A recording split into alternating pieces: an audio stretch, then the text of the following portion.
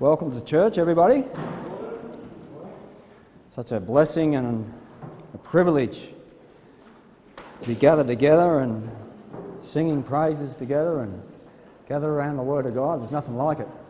Thank the Lord for the church, the people of God. So turn in your Bibles, got your Bibles with you, to the book of Revelation. And we're going to look at chapter 2. The book of Revelation, chapter 2. We'll read the scripture first, then we'll pray, and then we'll get into the Word of God. Revelation chapter 2, look at verse 18. It says, "Unto the angel of the church in Thyatira write, These things saith the Son of God, who hath his eyes like unto a flame of fire, and his feet are like fine brass. I know thy works, and charity, and service, and faith, and thy patience, and thy works, and the last to be more than the first. Notwithstanding, I have a few things against thee, because thou sufferest that woman Jezebel, which calleth herself a prophetess, to teach and to seduce my servants to commit fornication, and to eat things sacrificed unto idols. And I gave her space to repent of her fornication, and she repented not. Behold, I will cast her into a bed, and them that commit adultery with her into great tribulation, except they repent of their deeds. And I will kill her children with death, and all the churches shall know that I am he which searcheth the reins and hearts, and I'll give unto every one of you according to your works. But unto you I say, and unto the rest in Thyatira, as many as have not this doctrine, and which have not known the depths of Satan, as they speak, I will put upon you none other burden, but that which you have already. Hold fast till I come." Let's pray. Heavenly Father, Lord, it's such a blessing, Lord, and an honour, Lord, to be here, gathered around your word, singing these praises. Lord, we're thankful for your word. It's so sharp and true.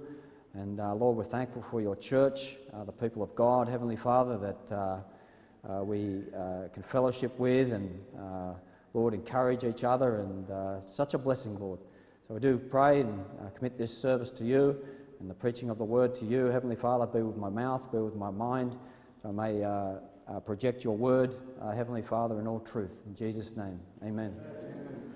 So in this passage of Scripture, we have the Apostle John writing to the church in Thyatira.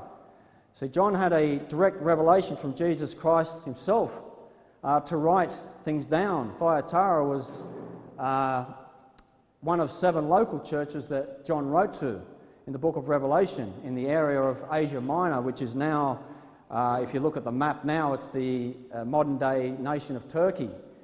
Asia Minor had these 7 churches in this area that John wrote these letters to in the book of Revelation. We see there in verse 19 that the church was commended for some things. They were commended for their charity. They were a loving, charitable people. We also see that they were commended for their service. They were serving people. We also see that they were commended for their works, so they weren't lazy. They were always working for the Lord. They were compassionate to the needy. These are all commendable things. They had commendable qualities in these areas. But we also see that our Saviour Jesus Christ had a few things against this church, and this is what we're going to look at this morning. So the early church, they passed around all the letters that were written to individual churches. Some had issues in their churches that other churches didn't. But for the most part, churches generally had some issues. And nonetheless, we can learn from every letter that's been passed around to the different churches. That's what we have, for the most part, in the New Testament of our Bibles, is made up of letters to individual churches. And we as a church also need to take heed to the warning and protect ourselves from falling into the same predicaments as some of these churches. So the Apostle John, he was given revelation by Jesus Christ himself to write these letters to these 7 early churches. And now we've got to remember that the church was instituted by Jesus Christ himself. Jesus said that he would build his church. And the Apostle Peter, in Matthew chapter 16, he correctly answered the question that Jesus asked the disciples. The question being, whom do men say that I, the Son of Man, am? And in verse 16 he says, and Simon Peter answered and said, Thou art the Christ, the Son of the living God. And Jesus answered and said unto him, Blessed art thou, Simon Bar-Jonas, for flesh and blood hath not revealed it unto thee, but my Father which is in heaven. And I say also unto thee, Thou art Peter, and upon this rock I will build my church, and the gates of hell shall not prevail against it. So Jesus Christ, the Son of the living God, is the rock. He's the rock upon which the church is built. Therefore, whatever Jesus says to us in his word should cause us to listen and to take notice of what he says. He's the rock. He's also known as the chief cornerstone of the church. The Apostle Peter clearly knew what Jesus was talking about in Matthew chapter 16 when Jesus said, Upon this rock I'll build my church, and the gates of hell shall not prevail against it, because he wrote about it later. In 1 Peter 2, verses 6 to 8, he says, Wherefore also is contained in the Scripture, Behold, I lay in Zion a chief cornerstone, elect, precious, and he that believeth on him shall not be confounded.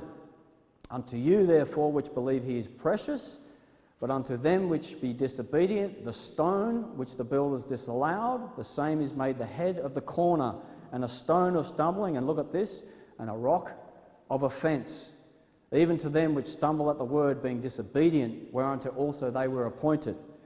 So when the chief cornerstone of the church says something, we as a local church of Jesus Christ should listen to what he says. And we've got to listen to what he says to these letters to the churches. So the Bible declares plainly that Jesus, being the rock, or the chief cornerstone, is also the head of the church.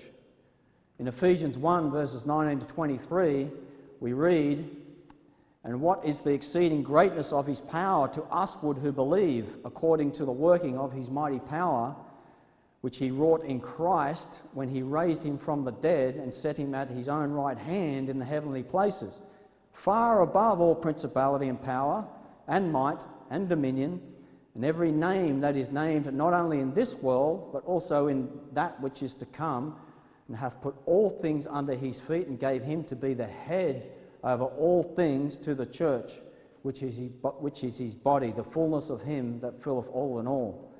Ephesians 5:23, it also says, For the husband is the head of the wife, even as Christ is the head of the church, and he's the Saviour of the body.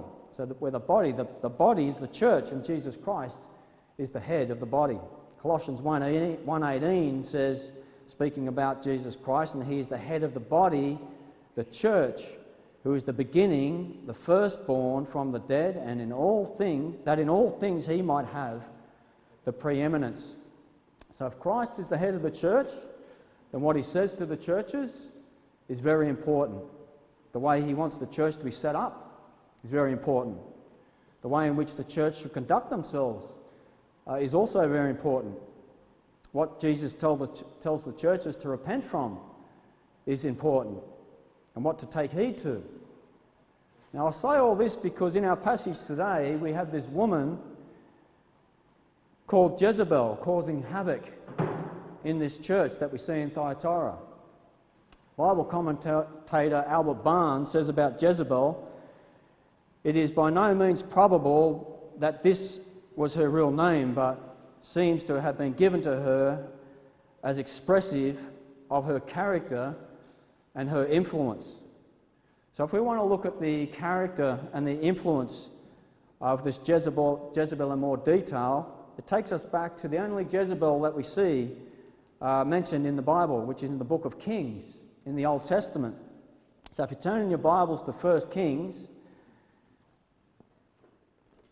and we will start at chapter 16, and we'll see how people can get themselves into a predicament where even a Jezebel such as this can have so much influence over God's people and over his church and lead them astray.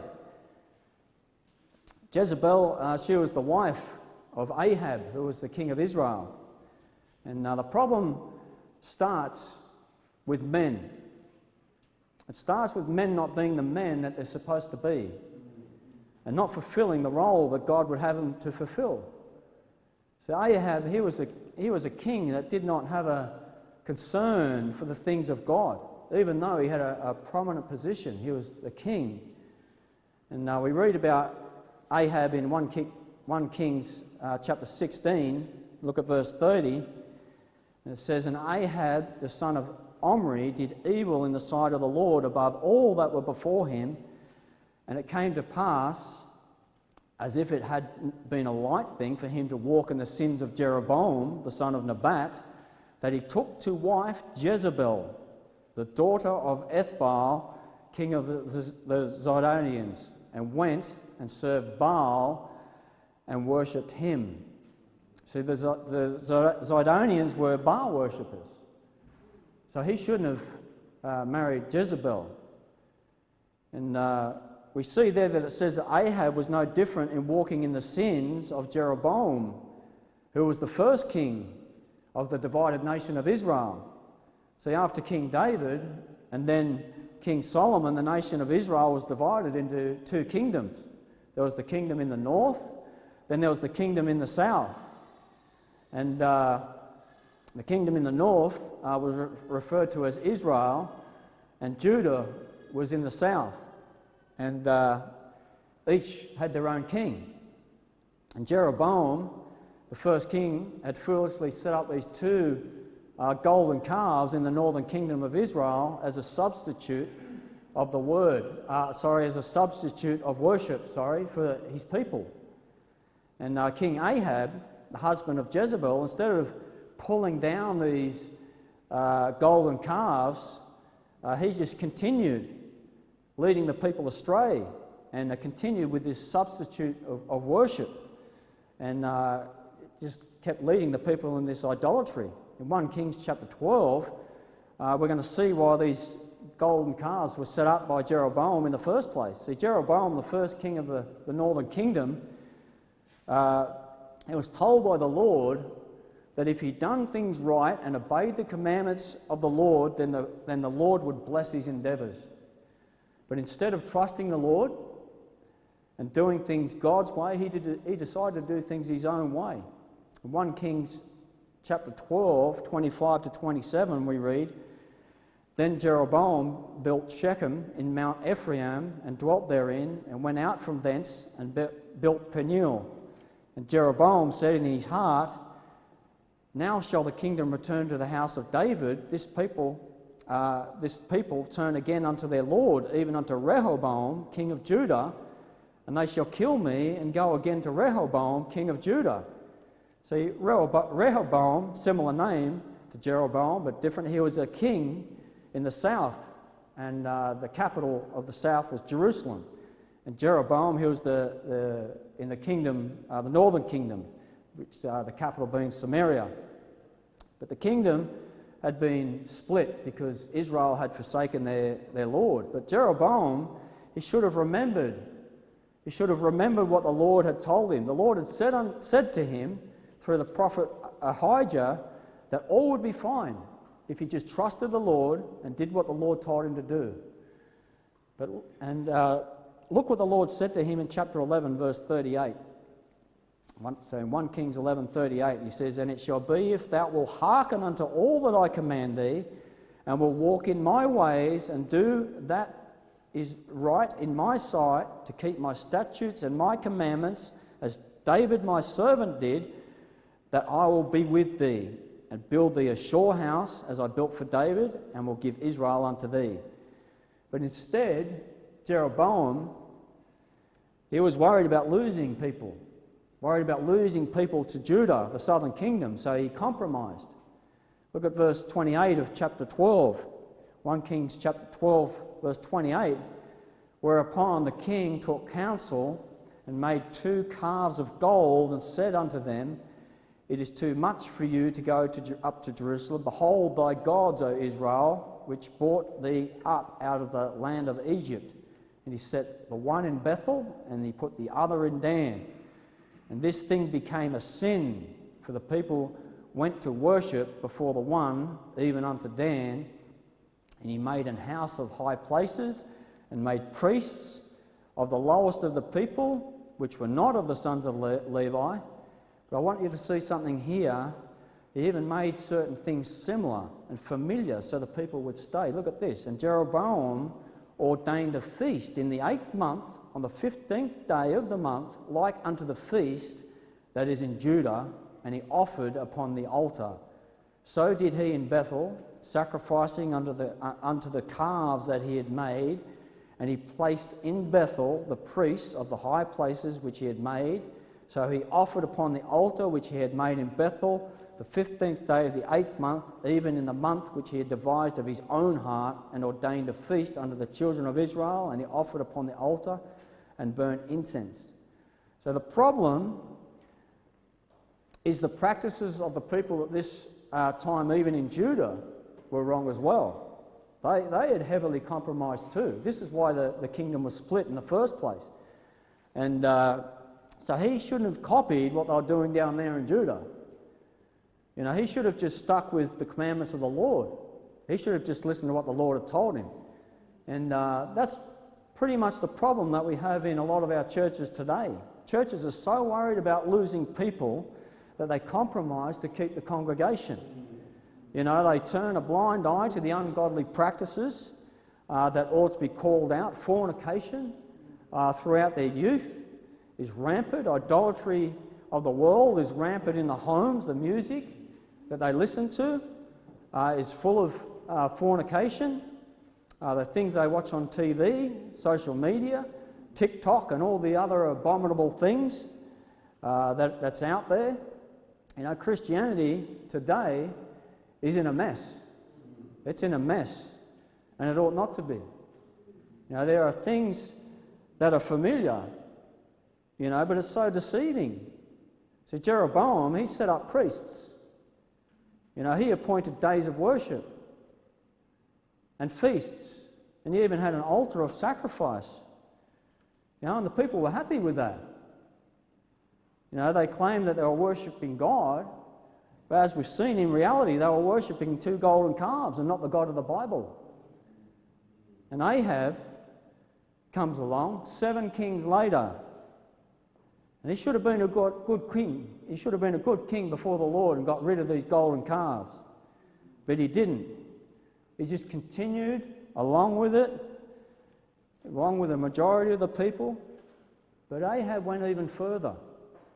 He married this woman called Jezebel. Look at verse 32 of chapter 16.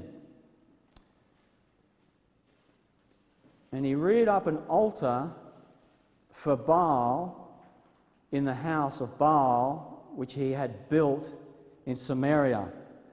And Ahab made a grove.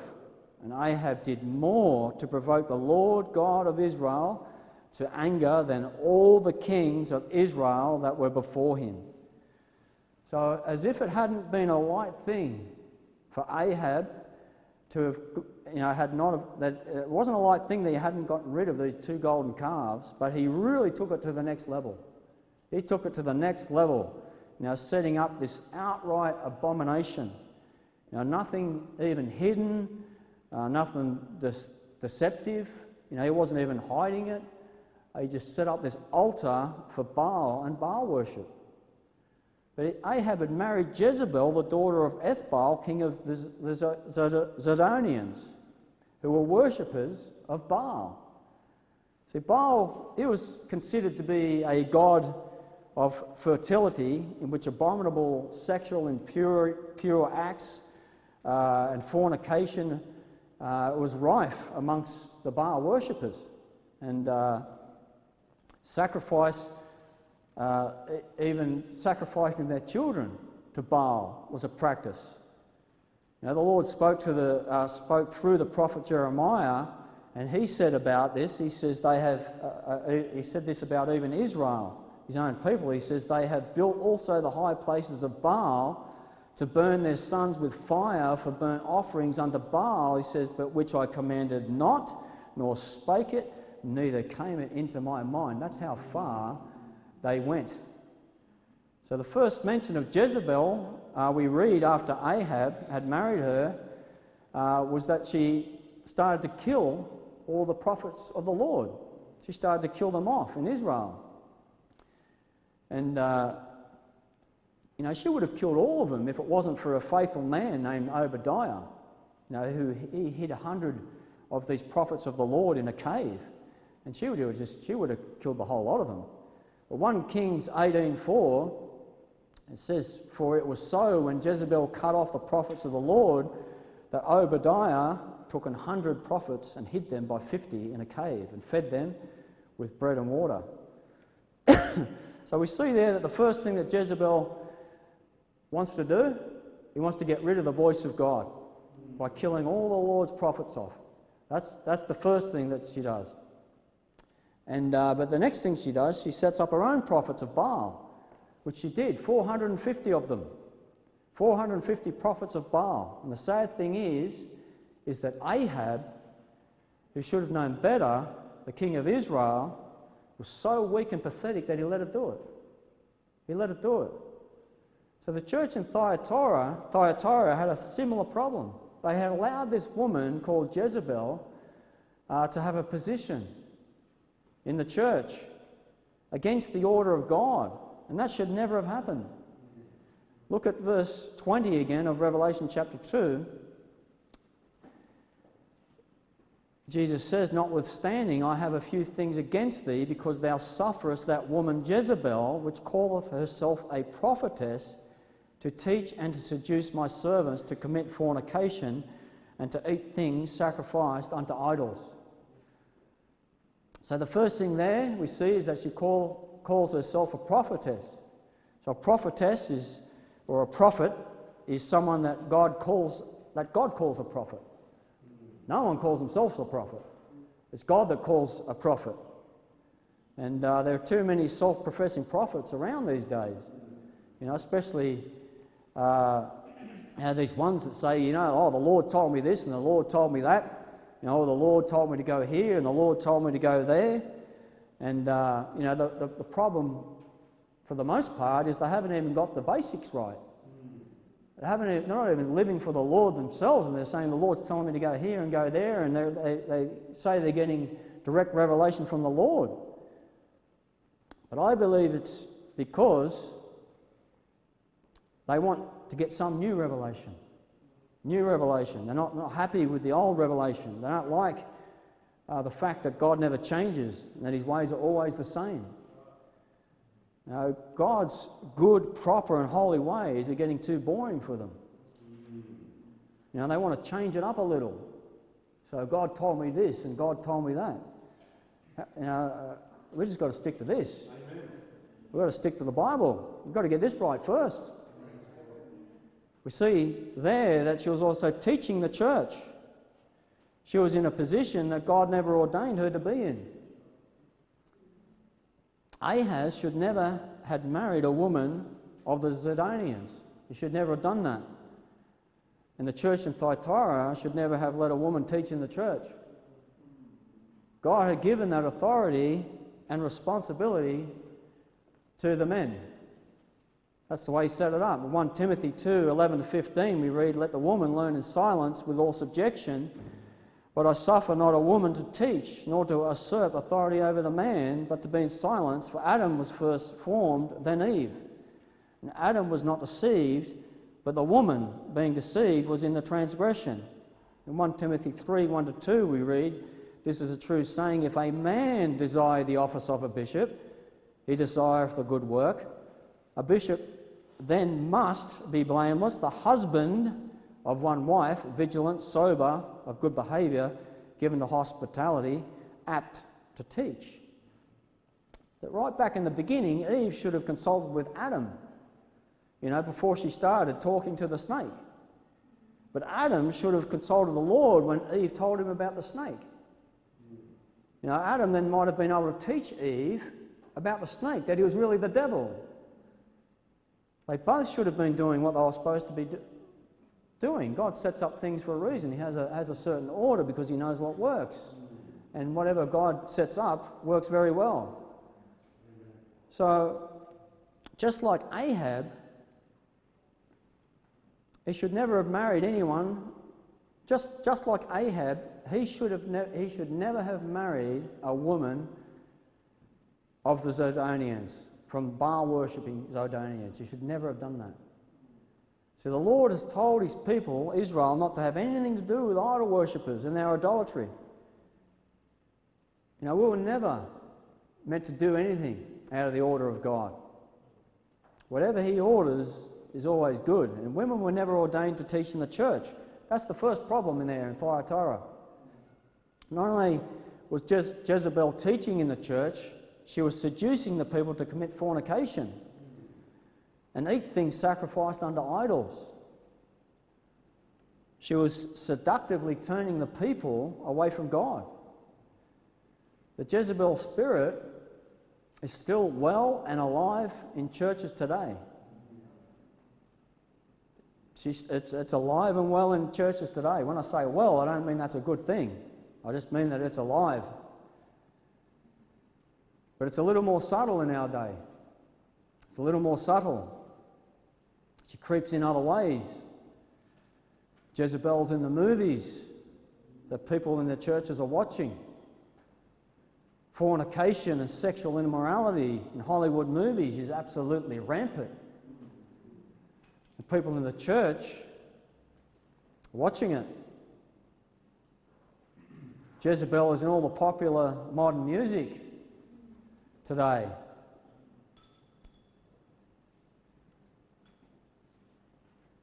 Even so-called Christian musicians copying the sensual, seducing ways that Jezebel sings her songs. They even copy the way that she sings them. Now, some people may even be travelling to church, listening to the radio, listening to Jezebel, singing about fornication.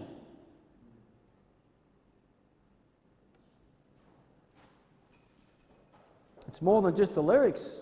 It's the slipping and the sliding and the seductive, breathy ways that you hear these love songs that are seducing people into fornication.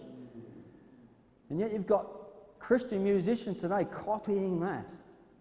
I want to sing the same way to our Lord. Since when should a Christian musician copy the way of Jezebel and the way that she sings to seduce people into fornication and change the words and sing it to God? That's an abomination. Jezebel is all through the advertising on the TV and on the internet. You've heard the saying, sex sells. It might sell, but what they don't tell you is that sexual immorality and fornication kills. That's the bit they don't tell you. It's all through the major sporting events, from the attire they wear, through the advertising. It's right through everything in our day. Everything. So there are too many Ahabs leading churches today. They may have a wife, but they're also in bed with Jezebel. And that should never be the case in a church that claims Jesus Christ as the head of their church or the chief cornerstone. Should never be. Turn to 1 Kings chapter 18.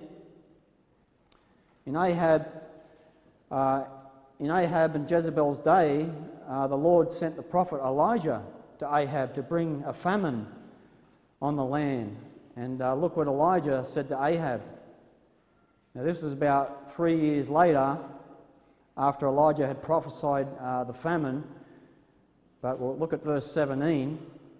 And it came to pass when Ahab saw Elijah, that Ahab said unto him, Art thou he that troubleth Israel? And he answered, he said, I have not troubled Israel. He says, But thou and thy father's house, in that ye have forsaken the commandments of the Lord, and thou hast followed Balaam. Now therefore send and gather to me all Israel unto Mount Carmel, and the prophets of Baal 450, and the prophets of the groves 400, which eat at Jezebel's table. So Ahab sent unto all the children of Israel, and gathered the prophets together unto Mount Carmel. Now look what Elijah says here in verse 21. And Elijah came unto the people and said, How long halt ye between two opinions? If the Lord be God, follow him. But if Baal, then follow him. And the people answered him not a word. We need Elijah here in our day. How long halt ye between two opinions?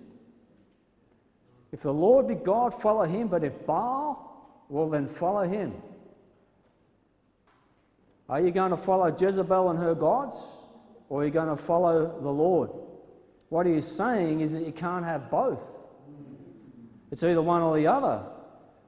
Just because there's an altar set up that may resemble an altar unto the Lord, Jeroboam, 7 kings before, he had set up one with some similarities. So it might appear similar to the one that was in Judah, which wasn't right anyway. But that was similar. It was to golden calves. It wasn't the real deal. How many churches today are in the same predicament? Halt between two opinions. If the Lord be God, follow him. But if it be Baal, well then follow him.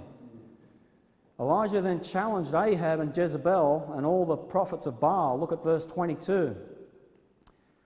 Then said Elijah unto the people, even I only remain a prophet of the Lord, but Baal's prophets are 450 men. Let them therefore give us 2 bullocks, and let them choose 1 bullock for themselves, and cut it in pieces, and lay it on wood, put no fire under, and I will dress the other bullocks, and lay it on wood, and put no fire under. And call ye on the name of your gods, and I'll call on the name of the Lord. And the God that answereth by fire, let him be God. And all the people answered and said, It is well spoken. And Elijah said unto the prophets of Baal, Choose you 1 bullock for yourselves, and dress it first, for ye are many, and call on the name of your gods, but put no fire under. And they took the bullock which was given them, and they dressed it, and called on the name of Baal from morning until noon, saying, O Baal, hear us. But there was no voice, nor any that answered. And they leaped upon the altar which was made, and it came to pass at noon that Elijah mocked them. And he said, Cry aloud, for he is a God. Either he is talking, or he is pursuing, or he's on a journey. Perhaps he even sleeps. And he must be awake. See, Baal really is no God at all. He's really no God at all. He's really the devil. And it came to pass at noon that Elijah mocked them. And they cried aloud and cut themselves, in verse 28, after their manner with knives and lancets, till blood gushed out upon them. And it came to pass, when midday was past, and they prophesied until the time of the offerings of the evening sacrifice, that there was neither voice, nor any to answer, nor any that regarded. And Elijah said unto all the people, Come near unto me. And all the people came near unto him, and he repaired the altar of the Lord that was broken down. And Elijah took 12 stones, according to the number of the tribes of the sons of Jacob, unto whom the word of the Lord came, saying, Israel shall be thy name. And with the stones he built an altar in the name of the Lord. And he made a trench about the altar as great as would contain 2 measures of seed. Now, that's about this deep. And he put the wood in order, and cut the bullock in pieces, and laid him on the wood, and said, Fill 4 barrels with water, and pour it on the burnt sacrifice and on the wood. And he said, Do it the second time. They did it the second time, and he said, Do it the third time. They did it the third time. And the water ran round about the altar, and he filled the trench also with water. And it came to pass at the time of the offering of the evening sacrifice that Elijah the prophet came near and said, Lord God of Abraham, Isaac, and of Israel, let it be known this day that thou art God in Israel, and that I am thy servant, and that I have done all these things at thy word. Hear me, O Lord, hear me, that this people, look at this, that this people may know that thou art the Lord God, and that thou hast turned their heart back again. Then the fire of the Lord fell and consumed the burnt sacrifice and the wood and the stones and the dust, and licked up the water that was in the trench. And when all the people saw it, they fell on their faces, and they said, the Lord, he is the God. The Lord, he is the God. But I want you to see something here. Look at verse 37 again. Look at the heart of Elijah and the heart of the Lord here. The whole reason for doing this was for the reason that they might be turned from their Baal worship and be turned back to the Lord. That's the whole reason for this. Anything that God does is for a good reason. God doesn't want people seduced by Jezebel into worshipping Baal. Baal isn't even a real God. People are worshipping the devil. All these other gods are set up by the devil to get people away from worshipping Jesus Christ and the real God, which is the God of the Bible.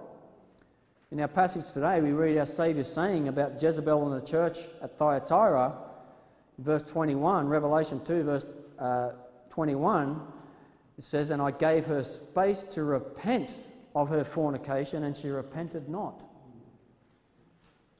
See, the Lord's merciful. He's merciful, and He always gives space for repentance. He wants people to turn back from following their wicked ways and to turn and to follow Him. That's the Lord's heart. And we saw that was even His desire through the prophet Elijah for Ahab and the people of Israel, and even Jezebel, that she might turn from her wicked ways. Look at chapter 19, verse 1 to 2. And Ahab, because she didn't repent. Because look at this. Chapter 19, verse 1 to 2. And Ahab told Jezebel all that Elijah had done, and withal how he had slain all the prophets with the sword. Then Jezebel sent a messenger unto Elijah, saying, so let the gods do to me, and more also, if I make not thy life as the life of them by tomorrow about this time. So Elijah, he got rid of all the prophets of Baal, and she got angry. She didn't repent, she got angry. And she says, let the gods do to me, and more also, if I make not thy life, talking about Elijah, as the life of one of them by tomorrow about this time. So Elijah then had a moment of fear, and he fled for his life. He hid himself in a cave where the Lord comforted him and reassured him, that it all's going to be all right. But that's how fierce and vindictive Jezebel can be. Even a mighty man of God like Elijah, a mighty man of God like him had a moment of fear here. But look what he says to the Lord in verse 14, 1 Kings 19, verse 14. This is when he was in the cave, he says, and he said, I have been very jealous for the Lord God of hosts, because the children of Israel have forsaken thy covenant, thrown down thine altars, and slain thy prophets with the sword, and I, even I only, am left, and they seek my life to take it away. Look at this. And the Lord said unto him, go, return thy way to the wilderness of Damascus, and when thou comest, anoint Hazael to be king over Syria, and Jehu the son of Nimshi shalt thou anoint to be king over Israel, and Elisha the son of Shaphat and Abel Meholah shalt thou anoint to be prophet in thy room. And it shall come to pass that him that escapeth the sword of Hazael shall Jehu slay, and him that escapeth from the sword of Jehu shall Elisha slay. The Lord deals with things. He deals with things. He can see wickedness going on, and he knows all things, and we've got to let things Just rest, because the Lord, he will sort things out in the end, and he ends up doing that. We'll see that later. But look at this. Verse 18, he says, "Yet I have left me 7,000 in Israel, all the knees which have not bowed unto Baal, and every mouth which have not kissed him." Amen. See, Elijah thought he was the only one left. He thought they'd all just gone over to Baal worship. But there's always a faithful remnant who refuse to bow the knee to Baal. There's always a faithful remnant. The Lord has his ways of dealing with those people that are halt between two opinions. He'll deal with them. You know, and those ones that just choose to remain in that predicament. But it never ends well. It does never end well. And he'll eventually let them eat the fruit of their own way.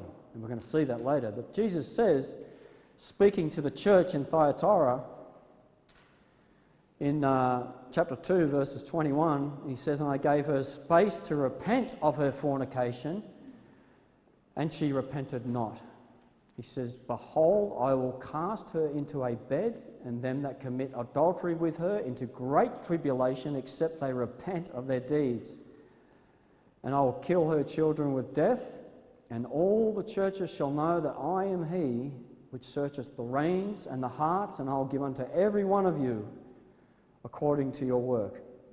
So Albert Barnes, the commentator, says about this, he says, if it is to be taken literally, it is in accordance with what is often threatened in the scriptures, that children shall be visited with calamity for the sins of parents. And with what often occurs, in fact, he says, that they do thus suffer. For it is no uncommon thing that whole families are made desolate on account of the sin and folly of the parents. If it is to be taken figuratively, he said, then it refers to those who had imbibed her doctrines and who, of course, would suffer in the punishment which would follow from the propagation of such doctrines. And he says the reference in the word death here would seem to be to some heavy judgment by plague, famine or sword, by which they would be cut off. And, it's a fearful thing to come under the judgment of the Lord. We're better off sticking with what the Lord says instead of straying from his ways. But either way, there's a strong warning here to repent of the deeds committed by the luring in and seduction of Jezebel. And God, he's going to be the judge. He's going to be the judge of all them that repent not of their deeds. Now, we haven't got time to look at all that Jezebel, Ahab's wife, did. But Jezebel, she was a cold-hearted, seductive woman. In 1 Kings chapter 21, Jezebel had an innocent man, Naboth, killed just because Ahab wanted Naboth's vineyard for his own herb garden. Ahab asked Naboth if he could buy it off him or exchange it, for another one because it was nice and close to his own house. That's why he wanted it. And Naboth refused because it was inheritance. He'd inherited this land and he wanted to pass this on to his own children and all that sort of thing, and had been in the family for a long time. Ahab then went home when Naboth refused, and he had a bit of a cry about it. But Jezebel then lined up some false accusers to accuse Naboth of blaspheming the king and blaspheming God, which he never did. Then he was stoned to death for it. This is what Jezebel did, just so Ahab could have his little herb garden. Ahab was a weak man that should never have got involved with Jezebel. Should never have got involved with her. The end of Jezebel, Ahab's wife, wasn't a pretty ending either. It was a gruesome ending, just as the Lord said it would be. She had time to repent. But she didn't. So the Lord let her have her own way. In 2 Kings chapter 9, Ahab had died, and Joram, his son, was the king in Israel. And we read in verse 29, It says, and in the 11th year of Joram, the son of Ahab, began Ahaziah to reign over Judah. So there's another king in Judah by this stage as well. And when Jehu was come to Jezreel, Jezebel heard of it, and she painted her face and tied her head and looked out the window. Probably maybe trying to impress him in some way or get out of her wicked ways, because she maybe knew what was coming. And as Jehu entered in at the gate, she said, "Had Zimri peace? Who slew his master?" And he lifted up his face to the window and said, "Who is on my side? Who?" And there looked out to him 2 or 3 eunuchs. And he said, "Throw her down." So they threw her down, and some of her blood was sprinkled on the wall and on the horses, and he trod her underfoot. And when he was come in, he did eat and drink, and said, "Go, see, now this cursed woman, and bury her, for she is a king's daughter." And they went to bury her, but they found no more of her than the skull and the feet and the palms of her hands. Wherefore they came again and told him, and he said, "This is the word of the Lord, which he spake by his servant Elijah the Tishbite, saying, In the portion of Jezreel shall dogs eat the flesh of Jezebel." And that's what was predicted that would become of Jezebel, because she repented not. "And the carcass of Jezebel shall be as dung upon the face of the field in the portion of Jezreel, so that they shall not say, This is Jezebel." So the Lord takes it very seriously. When people like Jezebel lead God's people away into fornication and idolatry, the Lord hates it. He's jealous, because he's jealous of righteousness. The Zidonians, where Jezebel came from, thought nothing of fornication and sexual immorality and idolatry. That was a way of life for them. That was just a way of life. But God forbid if it ever becomes a way of life for the church of God, for believers in Jesus Christ, who hold Jesus Christ as the chief cornerstone, the head of their church. Let's steer away from the Jezebel spirit that is absolutely rampant in our world today. It's absolutely rampant, and it's even creeping into the churches. And it's subtle. It's so subtle. But there's always a faithful remnant. Always. The Lord said to Elijah that there were 7,000 who had not bowed the knee to Baal. Even in the church in Thyatira, there were faithful people who had not succumbed to the seduction of Jezebel. Revelation 2:24. "But unto you I say, says our Saviour, and unto the rest in Thyatira, as many as have not this doctrine, and which have not known the depths of Satan, as they speak, I'll put upon you none other burden, but that which you have already. Hold fast till I come. And he that overcometh and keepeth my works until the end, to him I'll give power over the nations. And he shall rule them with a rod of iron, as the vessels of a potter shall they be, broken to shivers, and even as I received of my Father. And I'll give him the morning star, and he that hath an ear, let him hear what the Spirit saith unto the churches." So our Lord Jesus there is speaking of the blessing for those that hold fast unto the end, of being with him when he returns to rule and reign with him in the millennial kingdom. So Jesus Christ, our Saviour, said that he's coming again. It may happen in our generation.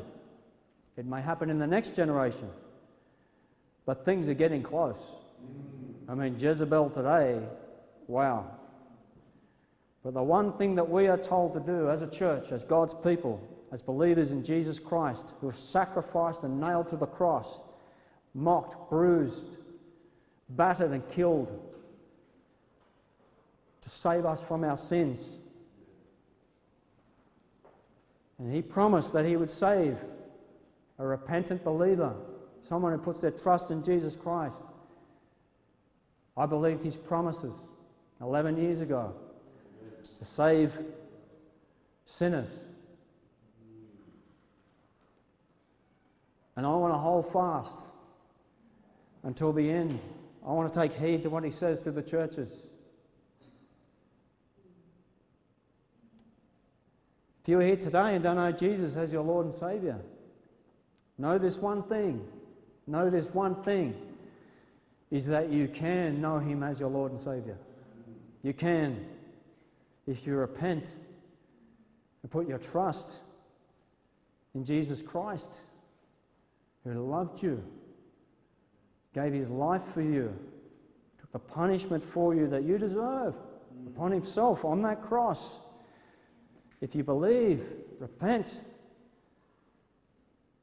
turn to Christ, he will save you. He promised. We've got to take heed to what the Spirit says unto the churches, because we are a church as well. We're a church. And Jesus Christ, our Saviour, the one that gave us the very words of this book, he's the head. He's the chief cornerstone, and we need to take heed to what he says. It's just the Bible. He that hath an ear, every one of us has got an ear.